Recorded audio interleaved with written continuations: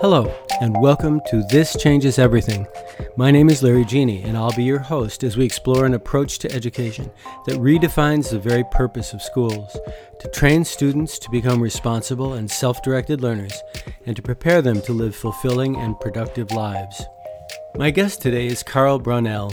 I've known Carl for nearly 30 years, first as a social studies teacher at Evanston Township High School, and more recently as the Social Studies Department Chair at Maine East High School. Over the years, Carl and I have had many conversations about education, and I've always found him to be a serious thinker about these matters and an innovator as well. In this episode, we'll be diving into the very challenging but very important topic of grades and how they affect student learning. Here is that conversation. Carl, welcome to the podcast. Thanks, Larry. Yeah. So when I first introduced the idea of you joining me in this endeavor, and I asked what you might be interested in talking about, you immediately went to grades. So my first question is, why? What's so important about grades? Why would that pop out as something that you really would like to talk about? I mean, I've thought a lot about grading, and it is for teachers, for education, for better or for worse. It's sort of the central part of a lot of what happens. Yeah. You know, and I think in particular, my notion of grades and what they should do and how they should be used has probably changed more dramatically than anything else in my nearly 30 years of teaching. Wow. You know, so yeah. I would say, you know, yeah, sure, there's you know, new things, technology, sure. all sorts of stuff that we didn't have 30 years ago. Sure. Yeah. That obviously that's changed things. But right. Of the things that have remained constant. Yeah. You still got to put grades in the grade book. That this thing. Yeah. And my thinking about them and the way I do them yeah. has changed more than anything else. So what is it? What's changed? What do you believe now that you didn't believe, say, 15 years ago? Well, I teach history. Right. And so I think it's worthwhile to talk about the history of my own personal journey through grades. Yeah. We have some time, right? Yeah, we got all the time in the world. We can break it up into 2 episodes if you want. So, yeah. But I'm not even talking my own personal journey. And I mean, some of it, you should jump in. I mean, believe me, I will. I mean, no problem there. Grades and grading have changed. There's been a lot of changes, both that certainly I have just decided to do, but also even in how we communicate them. And I think that's probably the thing that's been the most interesting as I think about grades, as to why we maybe got in some places that we didn't intend to, and then haven't really gotten out of those enough. Right. So, you know, I have to go back to when I was going to school, when most of us were going to school, and even when I started teaching, grades were kind of just this mysterious thing that every teacher kind of conjured up. Figured out on their own. Just because they had to report something at some point during the school year, or at several points during the school year. But how a teacher did those and how based they on determined it, it was all pretty Close much the door and do what you're smoke gonna do. and mirrors, and who knows what you were going to do. The guy behind the curtain. And especially I remember as a beginning teacher, I was like, oh yeah, how do I do this? How do I make grades? How do I decide this? And so from the little bit that I talked to other teachers about it, it was very clear everybody just did it their own way. There was no consistency. There was no set system, and it was pretty much figure it out on your own, however you want to do it. So, I mean, I ended up just kind of starting to assign points to stuff and putting it in the grade book. And at 9 weeks and at the semester, I would pull out my calculator and sit there and calculate the points that a student divide by something and divided by whatever, and that was the grade. And it was 100, 90, 80, 70, that was,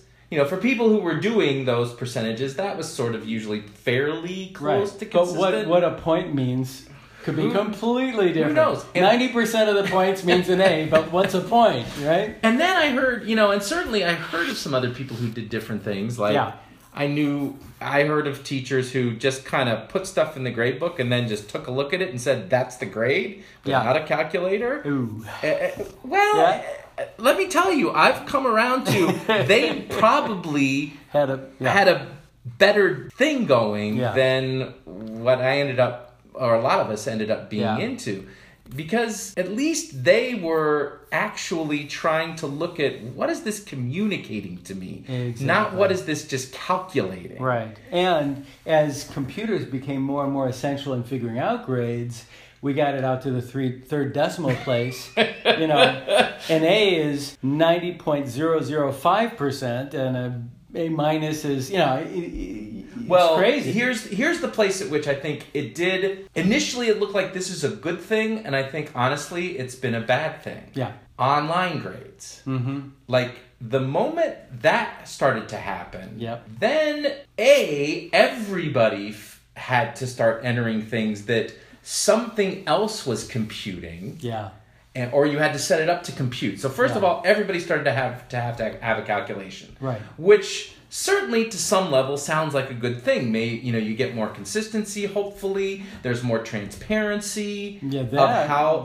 That's an argument. Yeah. Yeah, right. That maybe that's a good thing, perhaps. Yeah. There's also pressure to put something in the damn computer, like every day. Right. Something ought to go in there. And then you get parents who are watching that thing. I had parents who were checking in on their kids' grades 3 or 4 times a day. And what we accomplished with that is to train both parents and students that what really matters is how many points you've got. Right. And learning has almost nothing to do with that. Absolutely. We're not talking about, did you learn this or not? We were talking about if you got 90.3% or 90.8%. Right. And even if a student isn't at a grade that they would like to be at, well, then how do I get to that grade I want? How many more points do I need? And so you start to have all sorts of craziness that I think... Legalistic. And right, what are you really having the conversations about? It's only about this calculation. Right. It's not about what have you actually learned, what have you demonstrated you could learn. And I mean, we got into some really bad places because teachers, to just try to help out students and perhaps again well-meaning start doing extra credit points for all sorts of things and because again it just became about gathering points. I remember a conversation I had with a teacher I was working with, and she asked me, well, do you think it's the end of the semester, do you think I should these 2 kids need a few more points to get to the grade they want, and they came up with an idea about how to do it. And so I was wondering whether I should let them do this. And I said, well, do you think they'll learn anything by doing it? And she said, no, not really. And I said, well, then what are you rewarding them for? Right. What does that mean that you got extra credit points if it has nothing to do with learning? Mm-hmm. How do we get to this point? Right. Right, so online grade books and grades, I think initially sounded like a great thing, but I think they took us down a path that was actually quite bad. Counterproductive. And it took a while, I think, for all of us to sort of, get out of recognize or realizing what have we done, here. Yeah. And, it's not that obviously online grade books are going to go away because they are a good tool for parents and for students to communicate. Right. But that was the key thing that I think we started to lose was that what are we communicating? Right. And what is it that you really want? And the other thing that I was shocked by was how we went from giving grades 4 times a year when we knew actually only 2 of those really mattered, the semesters, to 8 times a year to every day. Right. I mean, you talk about focus. Mm-hmm. Instead of being able to talk about it over weeks, sometimes even months, we were talking about it daily. Right. Yeah. And I mean, we're probably never going to unfortunately lose that because of, that it's just there and it's the world we live in of people want communication now and they want to know what's happening and, look, I recognize we probably can't, we probably shouldn't go back to a system where part of the reason parents came to parent conferences was they wanted to know what's going on with my kid. Yeah. What kind of grade do they have? Right. I don't know if you remember those conversations. Oh, yeah. We're like, parent conferences were largely just tell me what grade they're earning because I don't even know. Right. Which is like, okay, I get it. Like that's probably, if we can be communicating, that's better. Better than that, yeah. But it is now like, well, what is it communicating? Right. And I think that's what a lot of us have transitioned to, is trying to think about what should grades be used for and what type of communication should they really be being given. And for myself, I started to, experiment with some other teachers who were also starting to really think about that and trying to, in our own ways. You can certainly, obviously some districts and people have tried to go all the way to a standards-based system and using all that, and that can be tricky. It's hard, again, with the online systems to sort of sometimes mesh those two worlds. Yeah. So when you say standards-based, for people who aren't familiar with that term, what do you mean by that? That's where you really do try to have that the grade is always communicating what level of proficiency or mastery a student is attaining on whatever standards you have for very the course. Specific learning goals. The specific standards or learning goals for the student, and right. and obviously in most courses those usually break down into sort of two categories of either skills or content, and you set up the different assessments and whatever you want that are going to meet those, and you try to be as clear and specific with those. And then, usually you have rubrics that are set up to try to help detail, well, what does it mean to be at different levels of mastery about this particular content or this particular skill. Which, by the way, was another thing where the pendulum swung way too far in one direction in my experience, where you'd have these matrices of, excellent, good, fair, poor for 43 different learning things, and you end up with thousands of words on a page. And if you wanted kids to self-evaluate, you're giving them something that's utterly incomprehensible and doesn't mean a thing to them. Right. So obviously... Things have tightened up, I think, better for the most part. Right. Most people who went way over there kind of realized this isn't helping the students either when they're overloaded with, as you say, too many descriptors and all these sort of things. It's a form of bureaucracy that doesn't mean anything to them and barely means anything to us as teachers, And so trying to do some of that, some of us, because we were allowed for a while to experiment more. We switched off of giving any points at all. Right. We switched off of, using the 100-point percentage system because there's flaws with that I don't know if we want to get into, but certainly, again, the calculating of grades that way it really starts to have some just math problems if you're really thinking about it. And so, moving to like a 4-point scale instead that can be more true to perhaps how learning really happens. And learning doesn't happen to 3 decimal places. I learned 86.532% of this material. It doesn't work like that. Which is, in the end, where one of the things that I've really come to is I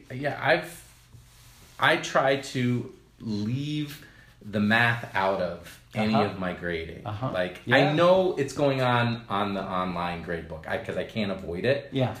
But in my class, I'm never giving points. I'm only conveying letter grades sometimes, but mostly trying to just give feedback or have students think for themselves where they are.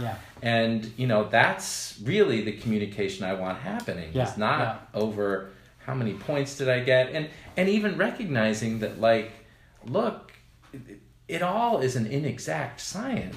Any evaluator. We really have to admit it's subjective. Yes. If you shoot a basket, you have rules, 2 points if you're here and 3 points if you're there. It's very, very precise. If your toe's on the line, it's this, right? Learning isn't like that. It's not that easy to compartmentalize and categorize. And so I try to now, so that I try to make sure any of the discussions I'm having with students are never about that accumulation thing anymore. It is just about, well, what have you shown me? What did you still have trouble with?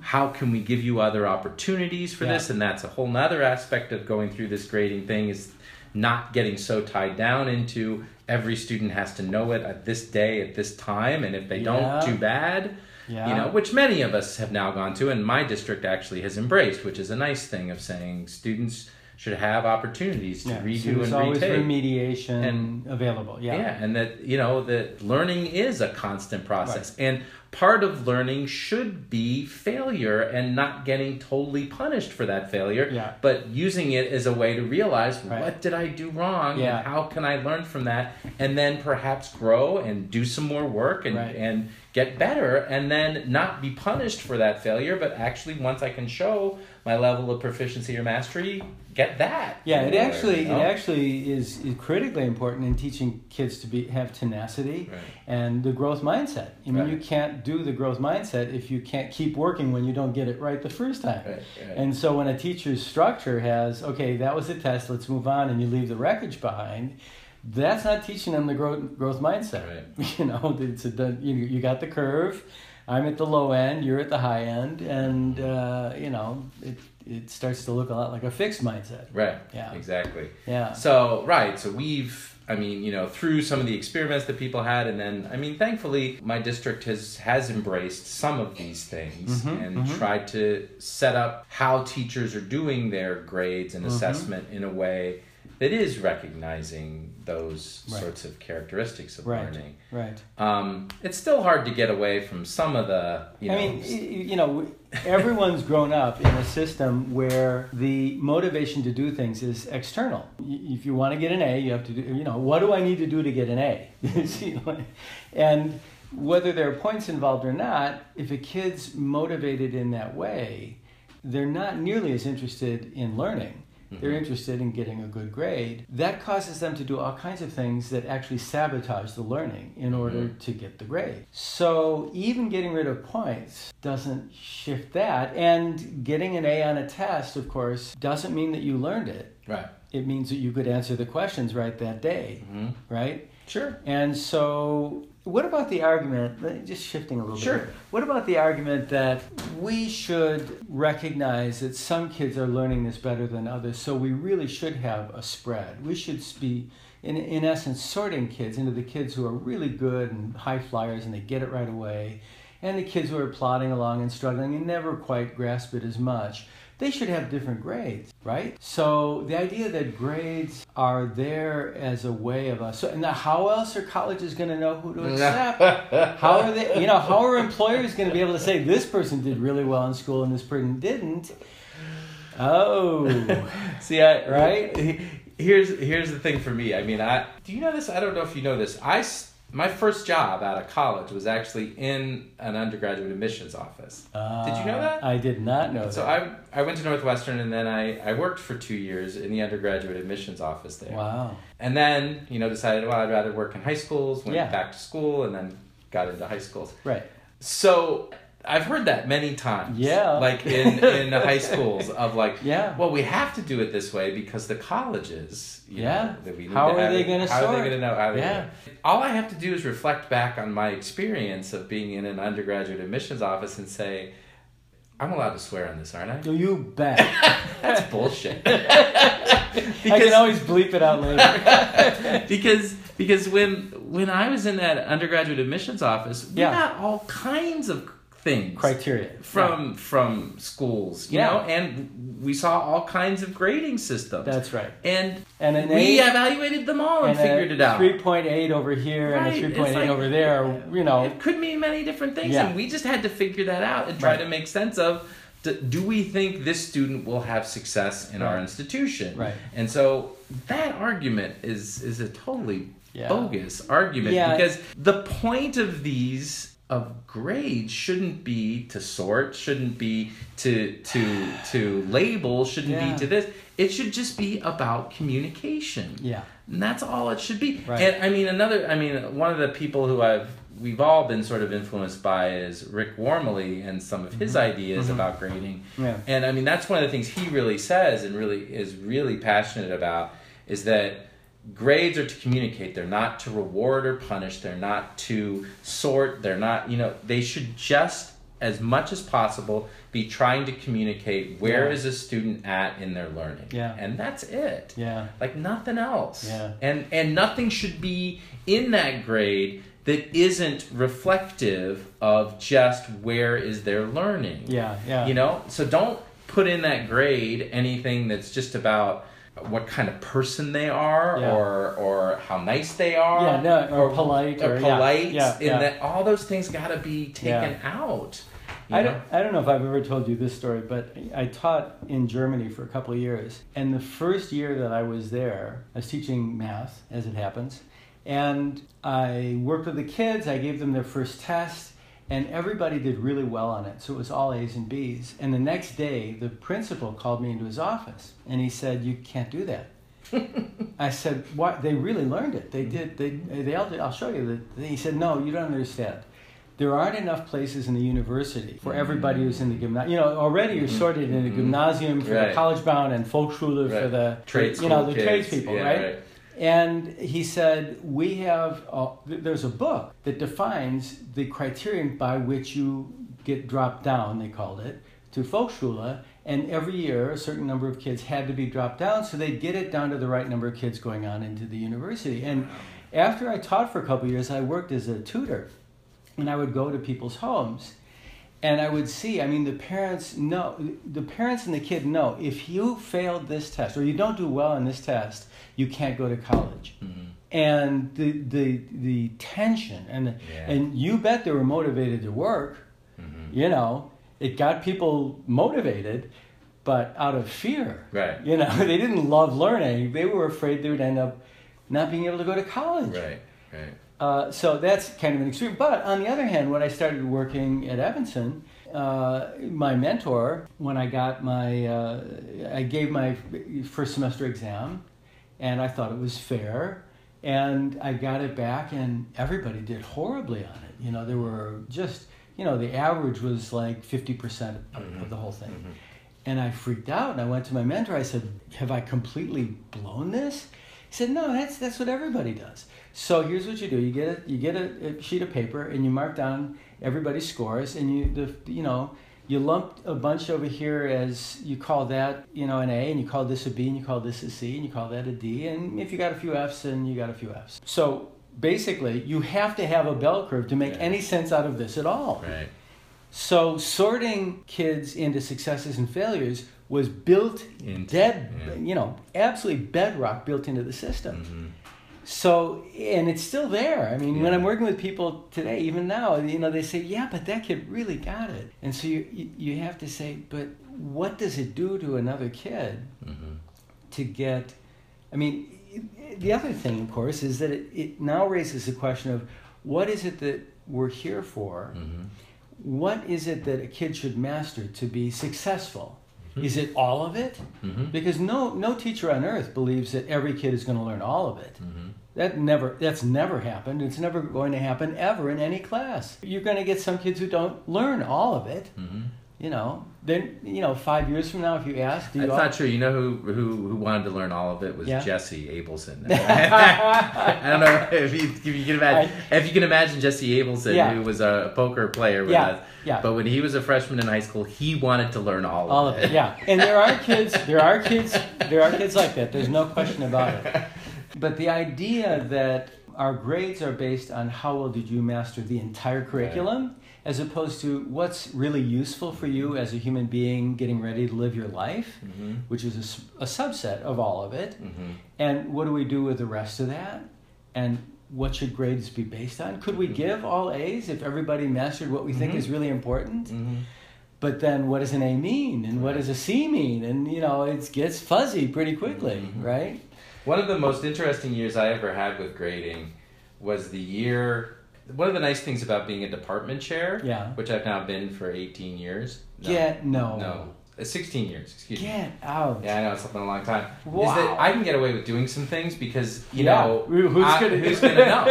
And who's gonna tell me I can't do it? Who's gonna observe you? Right. Which, hey, if we want to get into observation, that's I can tell you another whole dirty little secret about that. That's another podcast. With me. But anyways... Yeah. So I was teaching, and this was actually when I was at Hinsdale Central, and I was already starting this journey of, God, grading just feels wrong. I got to do something different. And so I just decided this one semester that I wasn't going to give any tests.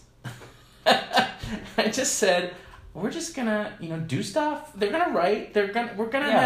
I'm going to check their learning in different ways, but I wasn't going to give everybody sit down and take this thing right now. Because it just didn't feel like the right thing to do. And I thought, let me just try this and see how it works. And so, and I wasn't at a standards-based thing yet or anything. I was just kind of not feeling good about tests and testing and just kind of saying, I'm not sure what this is giving me or what it's giving them. And so, I just started doing stuff and we were doing stuff and we were having it was a nice class and we were doing different projects and, different types of writing and all this sort of stuff. And it was very interesting to me because I was wondering, like, are the kids ever going to ask, like, when the next test is or something like that? Because, wasn't that what they know this?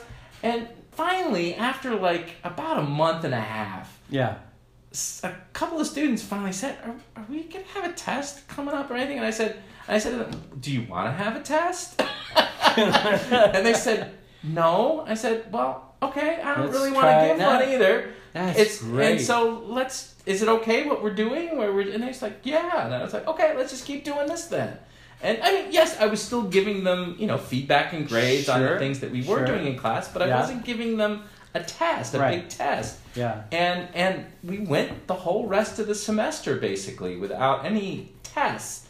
And it was fine. Like as you said, like the students were like, they were interested in what we were doing, and some of it was honestly to make sure, like, do they need the test to motivate them? Is that the only thing that's going to make them learn? And I realized, no, it isn't. And not only that, but what the test more often than not does is motivate them to cram. If they haven't learned it and they're cramming the night before, they're absolutely admitting flat out, I'm never going to learn this, because you don't do that when you're cramming. What you're doing is trying to get all the questions right that you can the next day, knowing for sure it's in working memory, it's never going to stick, and if you ask me the same thing 2 weeks from now, I would fail miserably. So, and they know that, and everybody knows that. I know. And yet we keep doing it. And pretty much tests, unless you reframe what they're for. And the thing you were talking about before is they isolate the difficulty that every kid is having right now. What is it specifically I haven't learned yet? That's the purpose of the test. Then it becomes an integral part of the learning process, and you don't have to cram. Just show me what you know right now, and if there's some things that you're missing that I think are still important, then you can go work on those. Fix that, and then we'll keep, we'll give you a chance to redo that part, and then we'll keep going, and make sure that it's there. So I mean, I mean, it's part of the reason I think I was always sort of experimenting a long time without even quite realizing it, why I was doing it or what it was for. But just kind of knowing, like, I just don't like the way this is really. It doesn't feel right. And and I'm not saying it's still perfect. No. It's kind of always a work in progress. But I think there's some beliefs that I've come to that feel right to me and feel like more authentic. And like, what should this be about, and what is it the purpose? So it's going to be different in different disciplines. Watching a kid learn algebra and trying to figure out U.S. history are two very different endeavors, and how you assess them of necessity has to be different. But just speaking from your discipline, then, if you were the king of the world and you could make anything happen, what would the basis of grades actually be? Would it be, would you get rid of tests altogether in general, having had that experience? Done it once? Yes, I would actually, if I felt, yes. Okay. Isn't that stunning? Every teacher gives tests, and here we are thinking, why?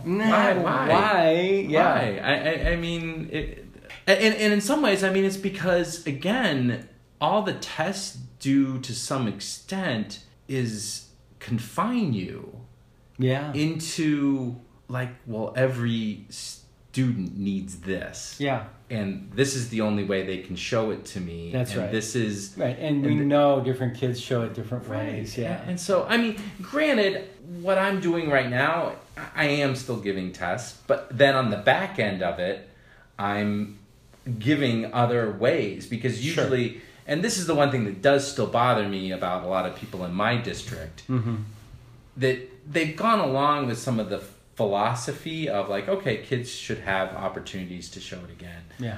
But they haven't really bought in, because they still give them just a different version of the same test. Yeah. Some of them still give them the whole test instead of what like they missed. What they actually missed. Yeah. And like, you know, well, why are you testing them again on stuff they at least to some extent already showed you they knew? And like, why are you putting them through this ringer again? One argument might be that you want to see whether it's long-term memory or short-term memory. And if it's 2 weeks later and you're testing the same thing, do they still remember the things they all got right the first time? I mean, I'm just saying, for a cynical person, that would be a reason to do it. If the kids buy into the idea that this is a measure of what I know right now, and it's not a problem if I don't know everything right now, if they really believe that, then the amount of cramming and the amount of doing school to get good grades drops down a lot. And I've seen that both in my classes and the people I work with, that when kids shift their perspective about what grades are for and therefore what tests are for, they operate on a whole different level. You know, they really aren't gaming the system as much. Right. They use the test more to help inform themselves. It's an integral, about where am I? An integral part of the learning process. Yeah.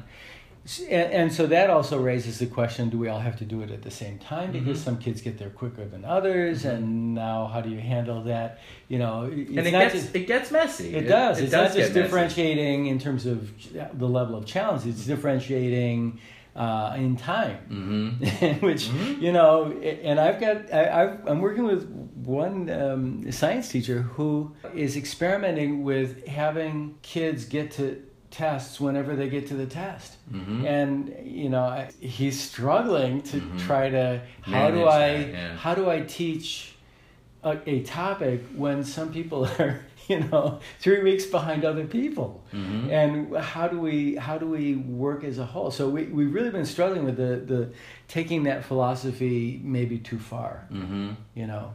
And it's hard, and I mean, and certainly we don't set up school right now in ways that probably really can work well with that, because especially at a high school, I mean, I could see it more at elementary school, and at some level they already have been doing this for a long time, because they do, but they have more flexibility of time. They have fewer students, so they can get to know every single one in a much better way. The idea of rigorous, incredibly tightly defined curriculum that must be transmitted. Well, although, I mean, that's softening. A lot has been pushed on them. I mean, I don't want to. Yeah, that's true, and it's working. School. It's all the way down, all the way down to preschool. I mean, there are now standards for preschool. Yeah, right. Yow! I mean, what happened to recess and nap time and but for a high school, fooling around? But for a high school teacher, if you're seeing 130 students in a day, 100 maybe more, and math people sometimes way more. Than that, and you only have them, each group of those students for 43 minutes, 45 minutes, whatever you have them for. Yeah, that's hard to manage a lot of that, or to make it all work well. Yeah. And even if you are giving them much more ownership and much more freedom to be choosing where they are, doing what they think they need right now.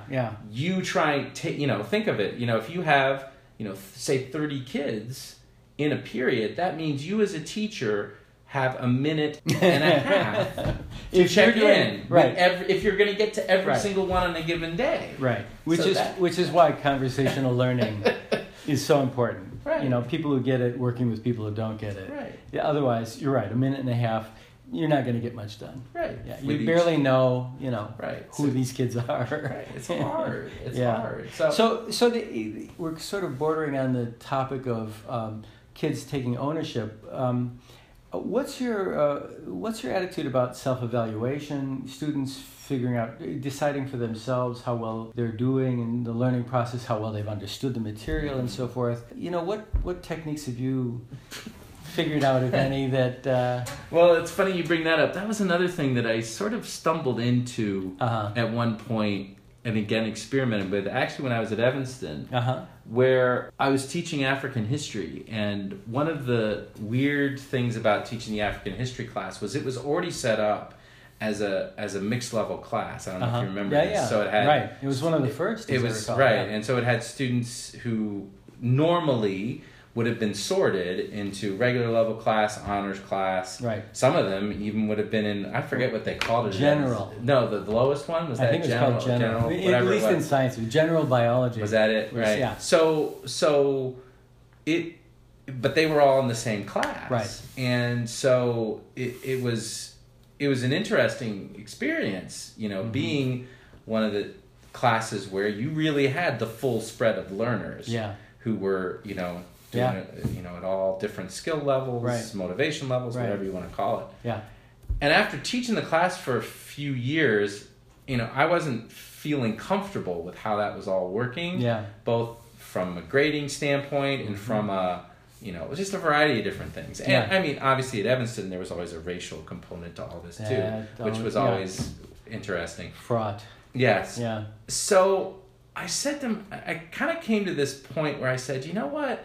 I was trying to impose on the students what the difference was, and I'll get to the self-evaluation thing in a little bit. It's going to take me a little bit. We got all day. I was getting so uncomfortable with me trying to impose upon them what's the difference between a student who's taking this class for regular credit and a student who's taking it for honors credit. Right. Because initially I was told, well, you figure it out as your teacher and just tell them, here's the difference. What does it mean if they're getting it for regular credit or honors credit, and you decide what those, and I kept having, I kept saying, well, okay, I can make different grading scales, I guess. Yeah. I can have different work. And the honors kids, as I recall, got a bump in their grade. Yeah, it was worth more, so they could get 4.25 instead of 4 for an A. GPA, they would raise their grade. Which is why a lot of kids took honors classes who probably had no business taking on. Whatever. So the whole tracking thing. Eventually, I came to this point where I was like, you know what? I think I'm getting this wrong. I think, why am I determining what the difference means? Yeah. Why don't I let the students talk this through and let them largely determine what, in this class, what's the difference? What should be the things that are different between getting a regular credit and an honors credit? And that was actually my first big leap into saying... And so you had conversations with them about how to do this? So what I would do is at the beginning of the semester, not usually the first day, but we'd do some stuff. Yeah. But then after a week or two or something like that, I'd start the discussion with them and just lay it out and say, okay, some of you have signed up for this class for regular credit and some of you have signed up for this class for honors credit. Yeah. What do you think that should mean? And I said, let's just have an open conversation about this. Yeah. And let's decide what should that mean in this class. Right. How that should be determined. Right. Now, I had a couple of purposes in doing this. One was just I was tired of me trying to dictate to students what this should mean. But there was also the I wanted to make it totally transparent that whatever we decide this means, and we will come to a group thing. And I said, in the end, I have some veto power. Of course. You're still the boss. Solution. Yeah. But I said, you know what? I wanted this to be totally transparent. Yeah. So that there isn't just the sense of kids, like you say, who've just decided I'm an honors student and so that's what I am, and I'm a regular student and that's what I am. Yeah. That no, that you're not born this. Right. It's just that's fixed mindset. Right. Exactly. Right. And I'm an honors kid. Yeah. Right. Right. And saying no, you're. And I was very intentional about that language of Right. You can take this class for honors credit, or you can take it That's for regular right. credit. It doesn't- You are not an honor Right. student or a regular student. You're not a saint or a sinner. Right. And so part of it was to be Yeah. very transparent, to Yeah. give them some ownership of it. Power. Yeah. You're giving them some power, some voice. And then part of this was to also make it clear, care what you actually did sign up for this class. Right. But if you decide, you know what, I can do that honors credit thing, but you only signed up for regular credit, we can switch you, and you can do it, Right. and you'll get. And if you do those characteristics or want to accept this level of rigor Yeah. of what you're going to be expected to do, and usually that's what it ended up boiling Right. down to. They were like, well, More you should challenge. have some more challenge here. And Right. I mean, we still did end up with like different grading scales just because that's what they thought Yeah. should be. And I was like, Yeah. all right, fine. Yeah. We Yeah. can have different. And I hadn't gotten to the point yet of thinking about the grading scales Right. as well as I'd had. Right. But then one of the other interesting things that I did as a part of this, because I wanted to have that ongoing sort of self-reflection and things, was I would have when the grades, because this was still before online grades. Right. So this was still when we had our own grade books, and I was writing everything down, and they just Right. told them I remember only it well. at the quarter and the semester, here's Right. what your grade is. So I would have meetings with the students at the core. Did I do them both the quarter semester? I don't remember. Yeah. But I at least did them, certainly, I think I did them twice though. Yeah. I'm pretty sure I did them both times we had to assign the grades. Yeah. Where I would meet one-on-one with every student and kind of say, and have them fill out a self-evaluation of like, okay, how well have I done? How well have I met the criteria, whatever they are, that I'm still choosing? Right. And what grade do I think I should really get Right. based on this? I did exactly the same thing in physics. Mm-hmm. I had exactly the same. I had grade conferences every quarter. Anytime I was going to put a grade, for a marking period, I had a whole system for that.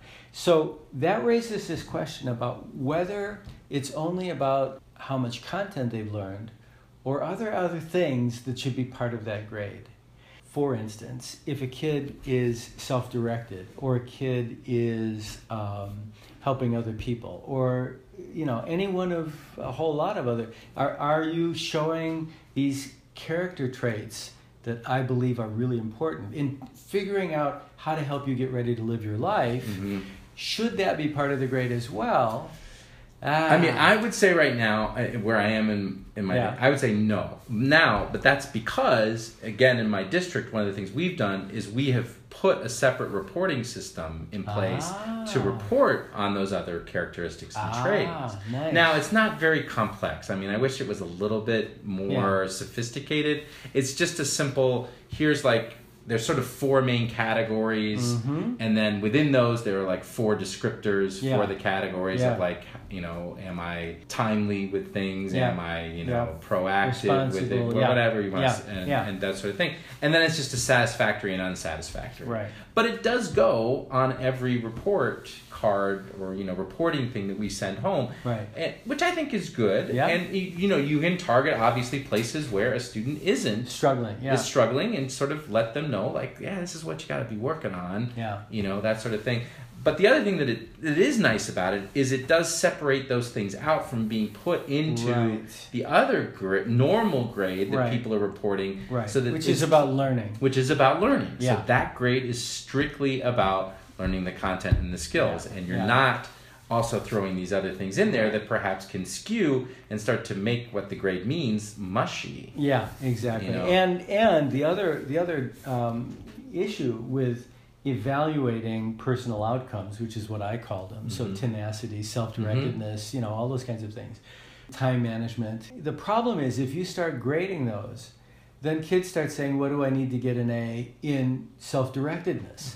And in tenacity, how do I game that system?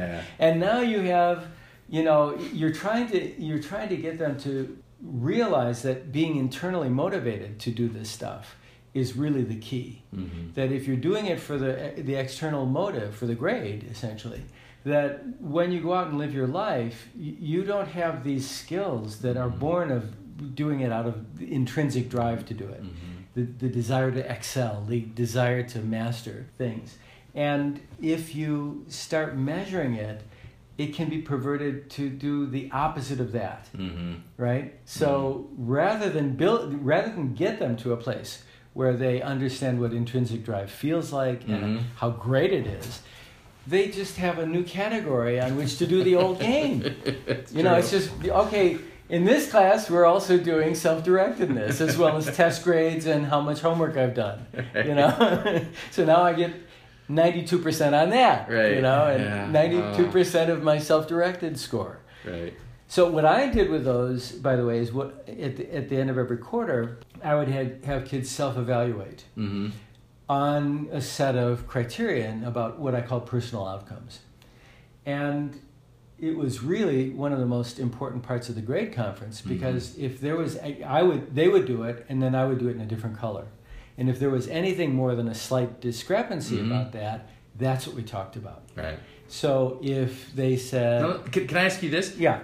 Because the most striking thing that I always found in those conferences when I was having them was how hard students were on themselves. Like, were you struck by that? Yeah. So that when I'd see a discrepancy, like you're just talking about, it was usually because I was thinking, you're doing fine in this, you're doing great. Yeah. And the kid would be like, oh no, I'm not doing so well. Isn't that usually the way the conversation is? Yes, unless a kid remains so cynical about what school is for that they try to game it by starting high and negotiating down to what it really is. And I had some kids with that, and what I would say it was very rare, though. It was rare. That was rare. But, the kids who are used to taking all honors classes or AP classes and really getting good grades, it was a tougher sell to get them to say, no, we're talking about learning now. We're talking about personal growth. We're talking about, are you a responsible learner? Right. Have you taken the process? And are you working with the process? Well, and it's interesting because certainly in that class that I was teaching African history, I had some high flyers. Yeah. But I didn't get a lot of them. Yeah. So in some ways it's interesting because I was getting much more kind of a lot of students who were perfectly nice, good students, but who weren't really as much as you say, trying to just, I'm doing this only because I want to get the highest grade possible. They weren't expecting to get A's. Right, or it's not just some of them maybe they still wanted to get A's and things like that, but they were in some ways less sophisticated is not the right word, less driven maybe? I don't know. So many of them I was when they were having these reflections about stuff, it felt more like I was needing to build up their confidence in themselves and recognize. And granted, they were sophomores, so again they're a little younger probably than the students you were working with. I had all juniors and seniors. And so they're still kind of figuring themselves out, and trying to figure out who are they, what am I. But again, that was part of the reason it felt like the right thing to do. And after I started doing it, I kept doing it because it seemed to me so important for them, these students at this point in time, who are still trying to figure out, like, who am I and what kind of student am I and what's important to me, to have them kind of work through that thought process. I think those conversations, kids learn more about themselves through those conversations. It wasn't about physics. It was about them. And I had one poignant conversation after another. I mean, it was really often pivotal experiences for some kids who were down on themselves for whatever reason or hadn't identified what the problem was.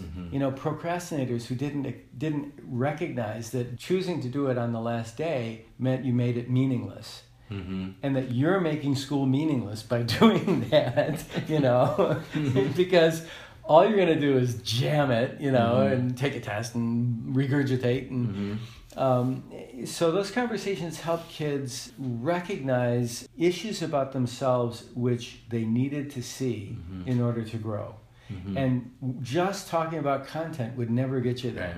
Right. Yeah, it's interesting. I mean, I'm sure those were different conversations, as you said, with juniors and seniors than they were with sophomores, where more often the conversations, it really was more about them oftentimes just trying to figure out, who am I? What do I want to be important to me? And it definitely it was not as well formed as seniors. It was always interesting to me. And certainly that was part of the reason I did it, was because I wanted them to be imagining themselves as as something more than perhaps what they had come in thinking they could be. And Yeah. and certainly I pushed a lot of them to like sort of think, no, you can do this higher level of rigor. Just because you haven't tried it before, Right. you know, I think you can see you can do it. Right. And, you know, getting them to imagine themselves Right. as stronger, you know, more capable, Right. you know, Right. learners than And- what they thought they were. Right. you know? And also explicitly fighting the notion you're a C student. Right. You're an A student, which I've heard teachers call kids that. It's like a voodoo curse. It's self-fulfilling. You are a C student. Well, how are they ever going to overcome this fixed mindset that I'm not that good at math or history or whatever? I'm a theater person. You know? I'm not capable of doing this stuff. Well, if somebody's been calling you a C student your whole life, you know, you're pretty mediocre. Well, and I will say that, I mean, and I think for better or for worse, I think Evanston still has this. I mean, I actually came to a realization, I'm like, we shouldn't even be calling it honors. Like, that's a problem in and of itself, you know, because... This is better than that. Yeah, well, because it's too easy, because we have an honor roll, we have honors classes, like, that it becomes a label. Yeah, that it's the like student a has. caste system, you know, Yeah, I in know. different classes of students. Right. Yeah. I know. Yeah, don't get me started on AP, even though I teach it and what that does. Well, you know what? We might have to have another conversation. Yeah, it's a strange beast. Yeah. That unfortunately is overwhelming a lot of things. Yeah, it is. That- So let me ask you this. I think we should probably try to wrap this Sure. up. You wait. What? You had a whole list there. Have we hit any of them? Yeah, we've done most of these. You know, I think I've got most of these questions out, one way or another. Is there something we haven't talked about that for somebody who isn't a teacher, or maybe a teacher who hasn't thought about grades in the way that we've been talking about, is there something that you would still like to add to this conversation that we didn't get to today? It's an imperfect system. Yeah. I think at some level, that's the most important thing I've come to. So that if we have to accept, it's an imperfect system. Yeah. Almost by definition. Yeah. And in an ideal world, we would get rid of them entirely. Mm-hmm. I think everyone would. I think you could get almost anybody to recognize that. Like that. In an ideal world, we wouldn't have grades at all, because why? It's you know, it's been proven in lots of different research, you know, that having these external things don't actually motivate people well and don't actually put them to their best performance or anything like that. Yeah. That obviously anyone's best performance comes from internal motivation, Right. with lots of great coaching and lots of good feedback. And that's how you grow and get better. Right. You know, so giving you this label, this grade or whatever it is, doling out points and whatever, even in a really good system, in the end, giving it a grade by that very act is kind of ruining it. Yeah. You know, no matter what. Both and two things pop into my mind about that. One is that you're trying to do a specific, finite, tightly defined measurement on top of something which is about as complex and fuzzy as anything that human beings do, which is learning new things. Yes. I mean, and how people do it is different, and how they remember it, and all those things are so individual that to produce a standard, you know, it's complex, and we're shrinking it. We're trying to represent it with something that's way too simple. Yep. And so I guess the main thing I always think is, I just want it to do as little damage as possible.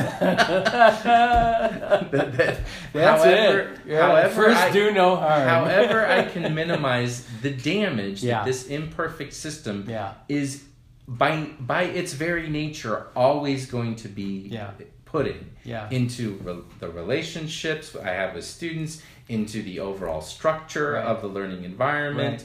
as long as I can minimize that damage Yeah. as much as possible, Yeah. I feel like I'm doing my job Right. as best as I can do it. Absolutely. And that I can hopefully, and so I mean it's how I try to interact with students as much as possible is, let's not really talk about the grade. Let's because that as soon as we start talking about the grade, then we're not in a good place. That's right. That's right. We- If we were talking about learning and personal growth, the grades will follow that, and you can trust that that'll be fair. Then let's not bother with that stuff. Let's just zero in on the stuff that really matters. Mm-hmm. Yeah, and the stuff that you will just be willing to do because you want to, Yeah, or it's yeah. worthwhile, or it's Yeah. fulfilling, or it's interesting, or whatever it Yeah. is. You know Yeah. that then we're all going to be in a better place as far as this goes. Yeah. You know, and look, my classroom isn't perfect as far as that goes, and No. you know I do the best I can with it. But I think that's sort of my overall feeling about grades and grading. Yeah. You know, if I could do away with them, I would. Yeah. You Yeah. know. But since we can't, Yeah, I can't. It's hard for me to. I mean, granted, your wife lived in a world where she Yeah. didn't have grades. So, Montessori doesn't believe in those things. It's possible. It is possible. It is possible, but in larger public high school situations, It's improbable. it's very improbable that we would actually go there. Yeah, And yeah. so that's not a fight I want to fight. Yeah, no. You know, I don't want to try to take all that on. It would Right. be way too much energy. No. And probably tilting at windmills. And Yeah. let's just Yeah. live in the world I can live in Yeah. and minimize the damage that this And- could cause as much as possible. Well said. That's great. Well, Carl, this has been a real treat. So thanks, Larry. Okay, no, thank you. I would like to thank my guest, Carl Brownell, for joining me in this conversation, and I'd like to thank you for listening. If you'd like to subscribe to this podcast, you can go to iTunes or any platform that you get your podcast from and search for This Changes Everything. If you enjoyed the podcast, please give it a review since that helps spread the word. You can contact me directly at larrygeni@gmail.com. That's LARRYGENI@gmail. If you're interested in diving deeper, you can also go directly to my website at www.genieconsulting.org. There you'll find 2 books that I've written on these topics. They're freely available, along with video clips of classrooms at work and a library of useful information for teachers. The next episode will be a working session with Ryan Murphy, a math teacher at Niles North High School. We will be discussing the challenge of helping students to take ownership of the learning process. I hope you can join me. Thanks.